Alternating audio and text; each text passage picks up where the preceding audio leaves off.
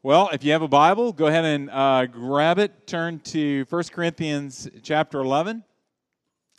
Last week, we started this chapter, and it's a chapter on communion. And we talked about how communion is a kiss. That it's not a junior high kiss. It's not a kiss that's stolen on the playground, that like your first kiss, you not really know what's happening. You just feel tingly all over. That's not what communion's about. Communion also is not like a first date kiss, where you kind of feel like because you bought dinner, you have the right to push back all the facts that you don't know each other and really go in just for the pleasure of your lips touching someone else's lips. That's not what communion's about. And so we painted this very beautiful and romantic picture that communion is like two 90-year-old people that are puckering up and kissing one another. It's very enticing, isn't it? It is if you're 90. You're just thankful that you can still kiss somebody. But it's the idea of two people that have given their lives one to another, and there's no mystery there. That they're stepping in and saying, you know what, I've been through the good, I've been through the bad, and I've been through the ugly with you, and I still want the intimacy of kissing you. Because that's what communion is. Communion is that Jesus is saying, hey, there's no mystery to Jesus about who you are. You think he is shocked when you come to the communion table and he goes, oh, I didn't know that was there. Jesus knows it all, and yet he still puckers up and he says, I want to kiss you. It's a kiss of redemption. It's a kiss of healing. It's a kiss of forgiveness. It's a kiss of grace that pours right into the very essence of our lives.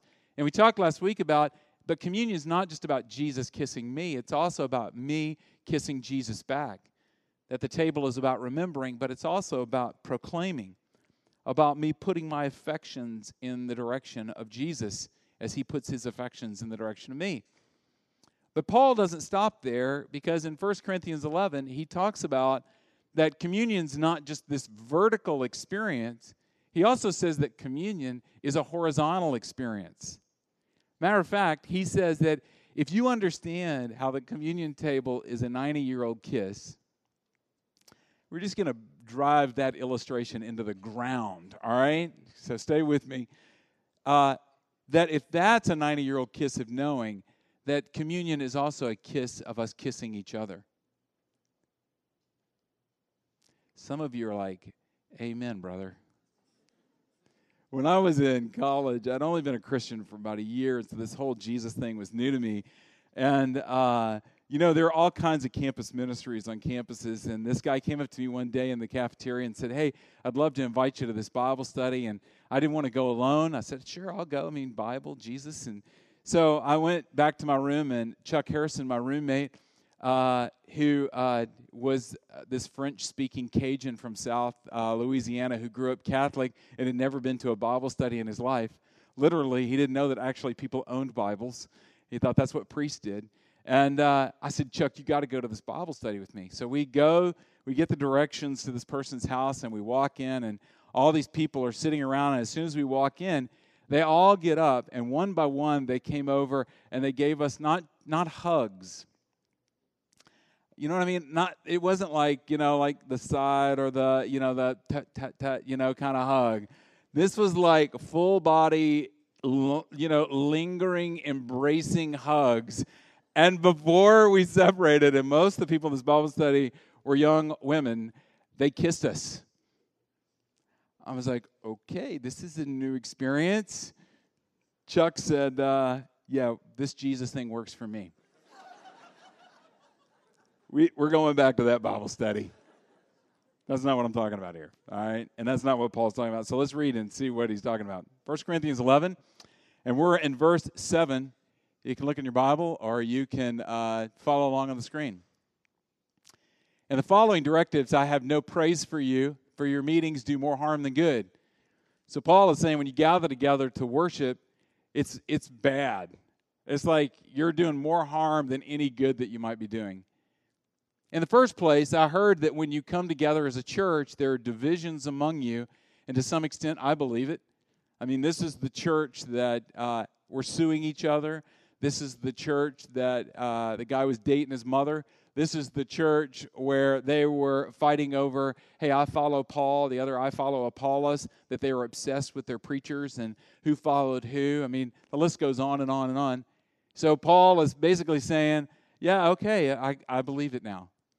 No doubt there have to be differences among you to show which of you have God's approval. So then, when you come together, it is not the Lord's Supper you eat, for when you are eating, some of you go ahead with your own private suppers. As a result, one person remains hungry and another gets drunk. Don't you have homes to eat and drink in? Or you despise the church of God by humiliating those who have nothing? What shall I say to you? Shall I praise you? Certainly not in this matter.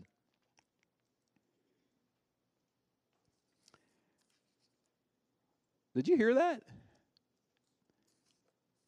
People were getting drunk at the communion table. They were coming together for communion, and people were getting hammered. They were getting trashed. They were getting drunk. So, here's the takeaway. When we come to communion, don't any of you get drunk. We laugh, don't we? Because we serve grape juice here, all right? That's because we know that some of you can't handle your alcohol, and that little thimble of wine might throw some of you over the top. No, that's another sermon. We'll talk about that another time. But he is saying something here. Because what's going on in Corinth? And what was going on was when the church gathered, they needed a place to gather in. And the only places they had to gather were people's homes. And the only homes that were big enough to handle the gathering were people that were wealthy. And so people that were wealthy were saying, oh, yeah, y'all just all come on over to my house, and we'll worship, and we'll celebrate the Lord's table and communion. We'll do it all together. And so the wealthy people, because they had a lot of leisure time, and they had a lot of leisure resources, they would basically call each other and say, hey, look, why don't y'all all come on over early, and we'll all eat dinner before everybody else gets here. And everybody else, what they meant by that was all the people that couldn't get there early, which were all the people that had to work or all the people that were slaves, and they had to serve their masters dinner before they could get away and come over to the worship service. So all the people that had means and didn't have to work were gathering early in the dining room, and they were bringing all kinds of food because they could afford to bring food, and they were bringing all kinds of wine. And so they were eating and drinking, and they're having a great time as the poor and the slaves and the people that had no means are getting off work. They're coming into the atrium because everybody else is in the dining room. They're out here in the courtyard gathering. And when it was time to finally worship, all the wealthy people who've been eating and drinking for hours now came into the atrium to worship with everybody else. But this time, they've been partying just a little bit too long. Get the picture? I mean, what's wrong with that? Because here's what's amazing about this passage, is that Paul is not coming down on them because they're drunk. That's not the issue that he decides, because he could have easily said, hey, when y'all gather together pre-communion, you need to have O'Doul's and not, Yazoo. He could have said, no alcohol. He could have said, how dare you bring alcohol to any kind of... He didn't do any of that, did he? Because his point wasn't that you guys were drinking too much, although that could be an issue, and that's a whole other topic for us to talk about. What he's saying, the point is that it's dividing you as a community. Look at verse 33. So then, my brothers and sisters, this is at the end of the passage, his final charge. When you gather to eat, you should all eat together. In other words, he was saying the abundance of one group is dividing it from the group that doesn't have anything. One's going hungry, the other's getting drunk. You have too much. It's dividing you. So what should we do? Well, Paul doesn't say, hey, you that are wealthy, give up all your wealth and give it to the poor. He could have said that. He could have said, sell your houses and sell everything that buys all the food, distribute it. Let's all be a socialist here. Everybody have the same amount of money, the same amount of things. Let's all dress alike. Let's all drive the same kind of cars. Let's all act alike, talk alike with the same accents and everything. Let's all become alike so we can't tell any differences from one another. He doesn't say that, does he? Matter of fact, Scripture goes on to the next chapter to say, guys, we should celebrate our diversity. Matter of fact, the way that you're different from me, I should celebrate that. I should exalt it. I shouldn't let it become the thing that divides us. In fact, I should let it be a part of what makes us beautiful and unique. Because something's true here. We are one body. If we're in Christ, and this is what Paul was saying, we are one body. That is true. We are united. Now, whether or not you're letting that truth come to the surface or not, and letting that play out in this community or not, that's another thing. But we are united. That's a theological truth. Everyone that is in Christ are part of the family of God. We are brothers and sisters in the Lord. And what's even more important and beautiful is when you live out of the uniqueness of who you are, when you live out of the giftedness of who you are, that's better for all of us. Imagine for a minute that we all wanted to go snow skiing, and we're adding up the cost and everything, and we're saying, man, we can't afford it. I mean, do you know how expensive it is to go to Aspen and stay for a month? Because you really need to stay for a month to really learn how to snowboard. Otherwise, you're just a poser. And, and so we're all talking, how do we do this? And somebody gingerly raises their hand and goes, I didn't want to say this, but I'm actually a billionaire and I own a house up in Aspen. What would we say? Who do you think you are? I hate it when you pull that card out and tell us who you really are. We wouldn't say that. We would go, we love you. Yes, you should express who you truly are so that we can enjoy the blessings of the reality of your position in life, right? How's that any different from your gifts? But we are divided.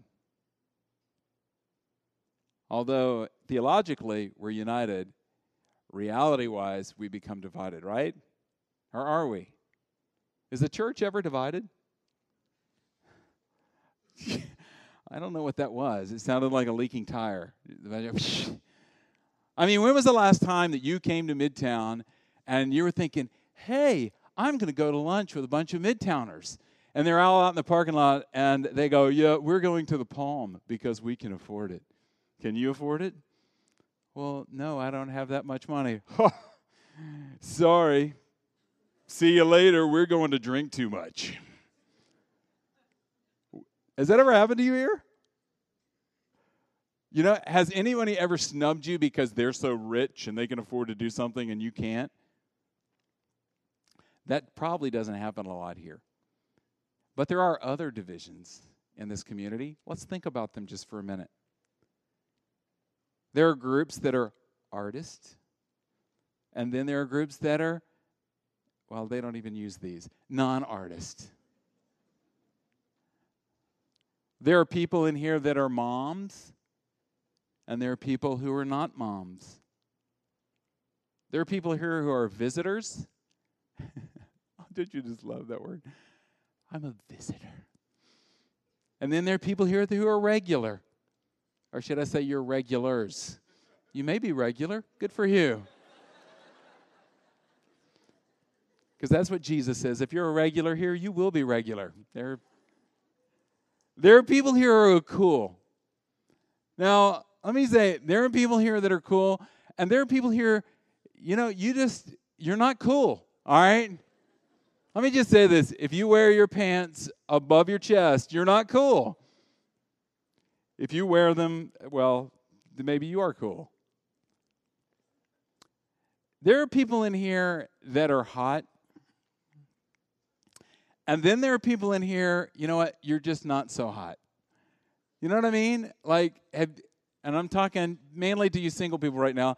Are there any hot people in this room?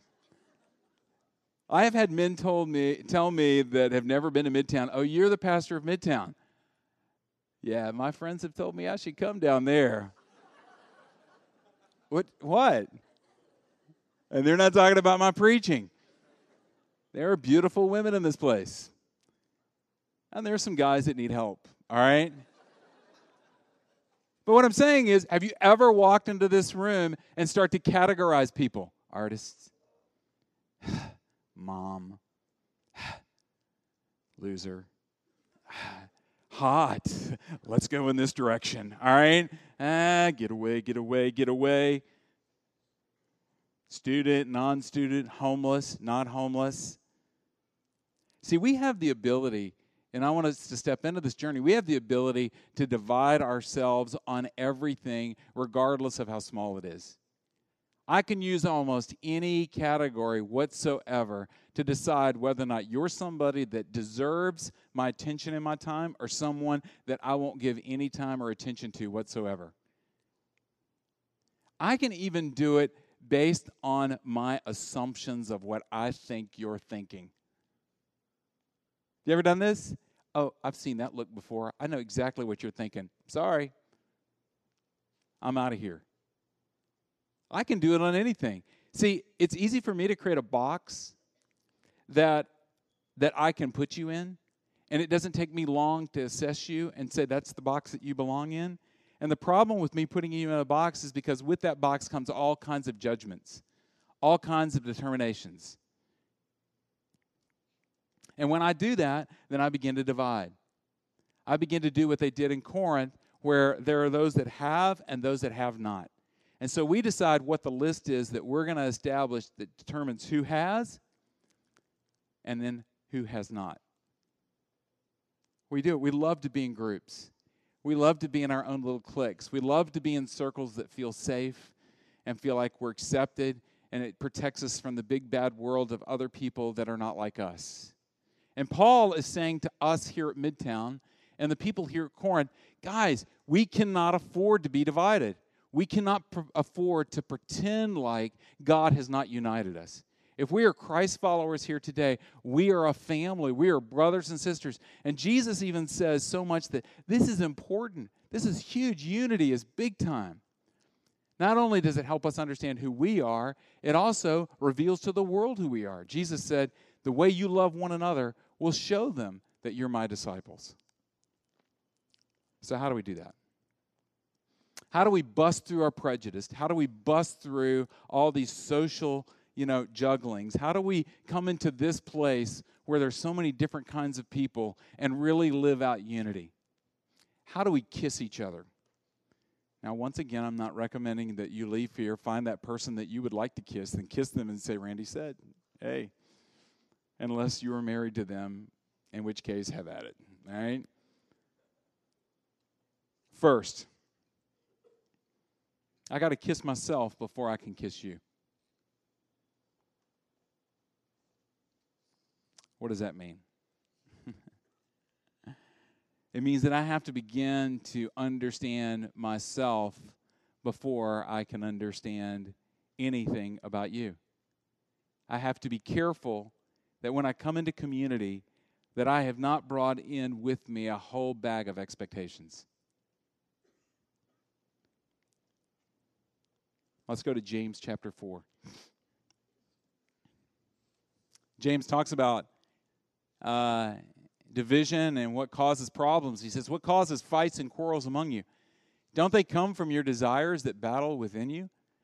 You desire, but you do not have, so you kill. You covet, but you cannot get what you want, so you quarrel and fight. You do not have because you do not ask God. What is he talking about there? When he says that, where'd it go? Leave it up there. Thank you, Warren. Battle, the desires that battle within you. What does he mean when he says that I'm quarreling because there are desires that are competing for one another inside of me? I want to suggest to you that the desires that battle inside of me are the deep desires that the Lord has placed inside of me. And here's what's crazy about these deep desires that the Lord has placed inside of me. If I don't have the courage to look at how deep those desires are, if I don't have the courage to look at how profoundly huge those desires are, if I don't have the courage to look and see that there is no way that I can actually meet that desire in my own life, then what we're going to do is cheapen those desires to the level to where I think I can meet them. Let me give you an example. How about intimacy? A desire for intimacy. I believe that's one of the desires that God has planted in us from the fall. It's just his thumbprint right on us. When you look at the Trinity, the Father, Son, and the Holy Spirit, there's a picture of intimacy. They fully know each other. They fully love each other. They fully experience and appreciate and celebrate one another. They don't take away from each other, even though each of them holds different roles and positions and responsibilities within the Trinity.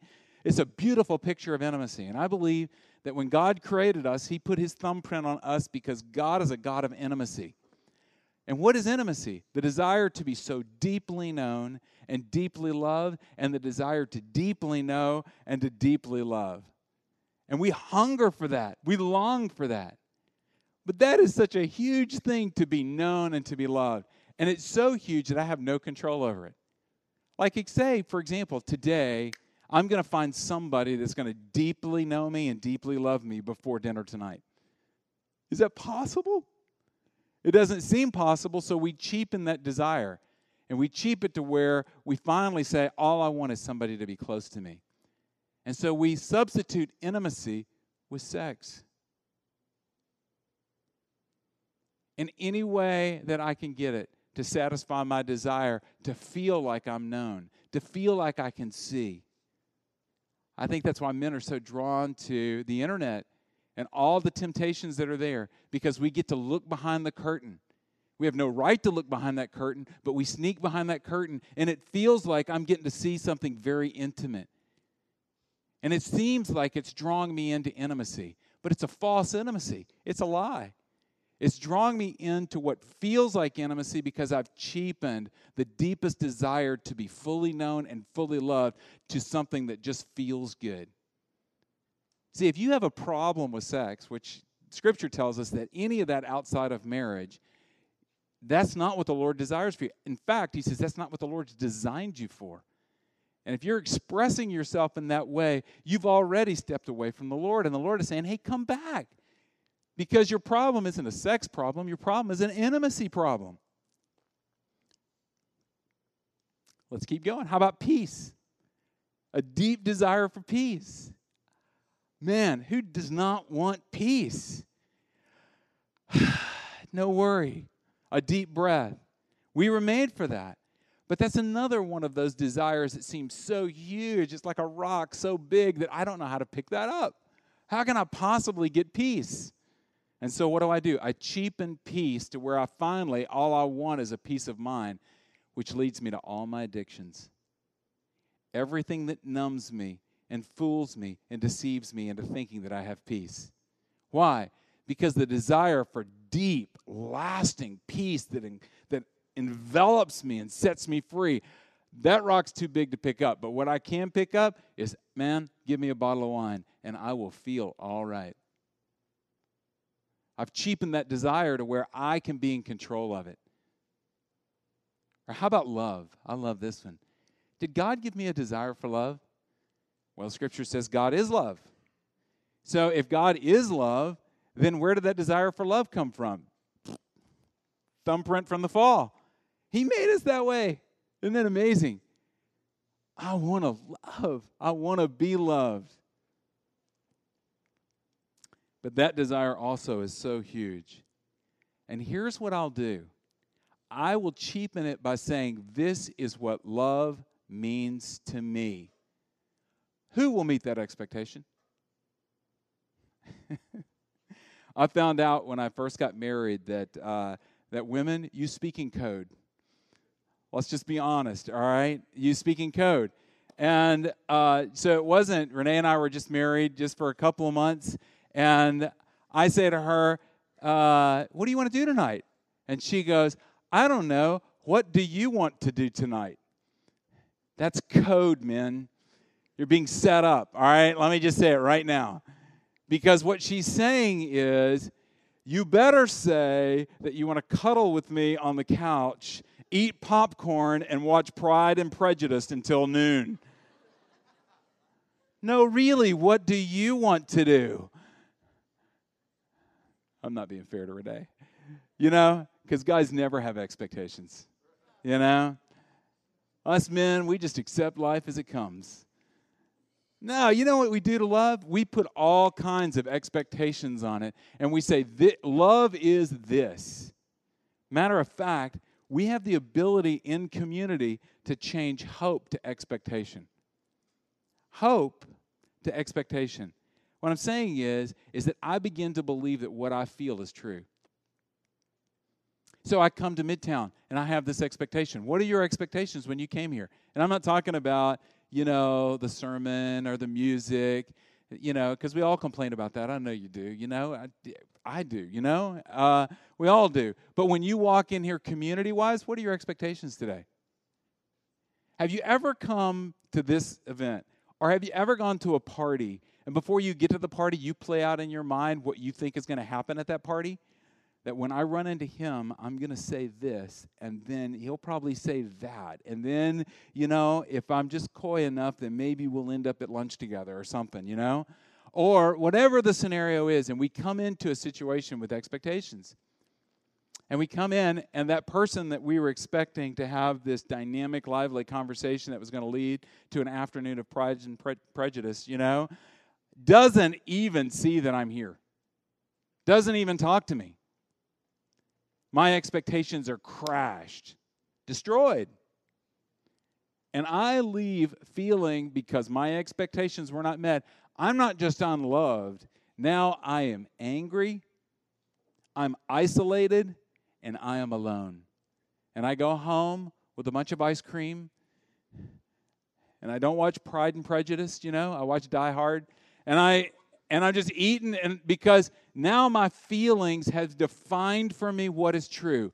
I am unlovable, and that church stinks. I hate going to Midtown.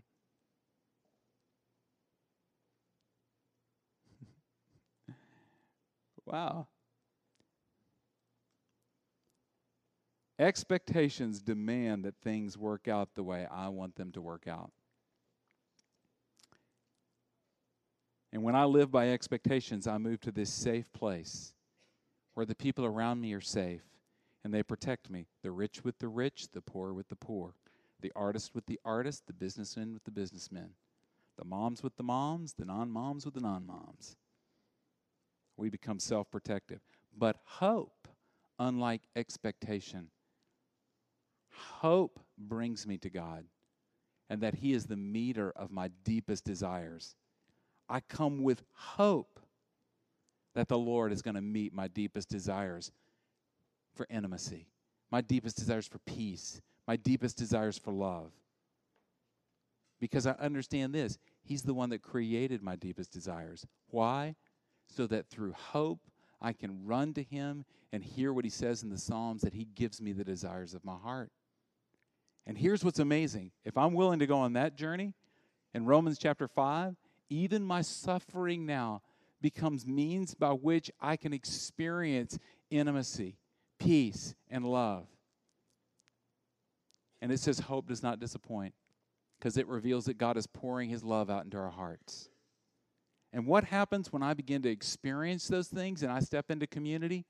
I stop expecting those things from you, and I start bringing those things to you. The second thing is that we see each other. It's amazing. When I began to live out of this truth that the Lord meets my deepest desires, I begin to see you for what you really are. It says in 2 Corinthians 5, we now regard no one from a worldly point of view. If anyone is in Christ, they are a new creation. We begin to see each other for who we are. We are made new. We are people that have been changed. We are forgiven. We are blessed. We are loved. We are holy. C.S. Lewis put it this way: there are no ordinary people. You've never talked to a mere mortal. Nations, cultures, art, civilizations, these are mortals. But it is immortals whom we joke with, work with, marry, snub, and exploit. Next to the blessed sacraments itself, your neighbor is the holiest object present to your senses. If he is our Christian neighbor, he is holy in almost the same way. For in him also Christ, the glorifier and the glorified, glory himself is truly hidden. We begin to say, I'm going to see you in a different way. It's a beautiful thing. And then finally, what do we do when we begin to see each other that way? We invite. And this is what I'm encouraging you to do here. How do we unite? We do it by inviting. We simply extend the invitation to step in to our world, or the invitation for us to step into your world. And I'm telling you right now that it's a risk. For you to look at somebody in this room and say, they're not in my world, you know what? I can tell we're kind of different age-wise or status-wise or, lifestyle-wise or whatever. We're different. For me to step across this aisle and say, this place is going to be a better place when I step across this aisle and say, I invite. I invite a conversation. I invite a name. I invite, let's grab lunch. I invite whatever that invitation may look like. You risk. If you don't know, you should have been with me when I was in 9th grade.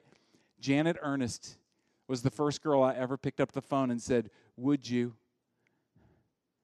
She said no. Any of you ever had that experience? Janet said no to a lot of people. That was heartbreaking. And it hurt. And I said to myself, I never want to feel this experience or these emotions ever again. Have you ever been there? I will never feel this way. So how will I never feel this way? I will never ask anybody ever again to do anything with me. And we make these commitments. And so what do? We stand at a distance. And we kind of say, yeah. And then even when people ask you to do something, your answer is, well, we'll see. Because you're always kind of being in this self-protective kind of coy place of just, well, I'll make my decision, and just you're weighing out the situation. You want to know everything that's going on, even before you get to the party. Who's there? What's happening? Okay, that's what do they dress like? Okay, everything's cool now. I've protected myself. I'm here. You got to get over that. It's Peter Block who said, oh, this is just perfect. He says, change is self-inflicted wounds. And that's what I'm asking you to do, is to change.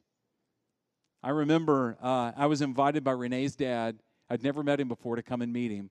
She dropped me off at the country club, and it turned out I was going to play golf with him and his golf buddies. Her dad was a scratch golfer.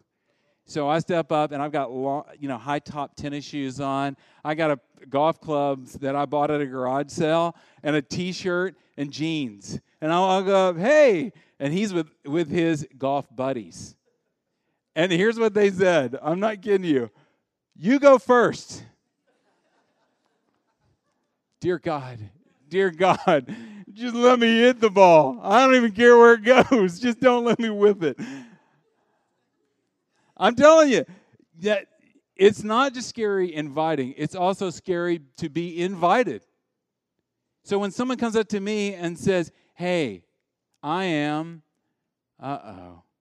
what is this going to do? Why would we risk that? Because that's who we are. And let me close with this.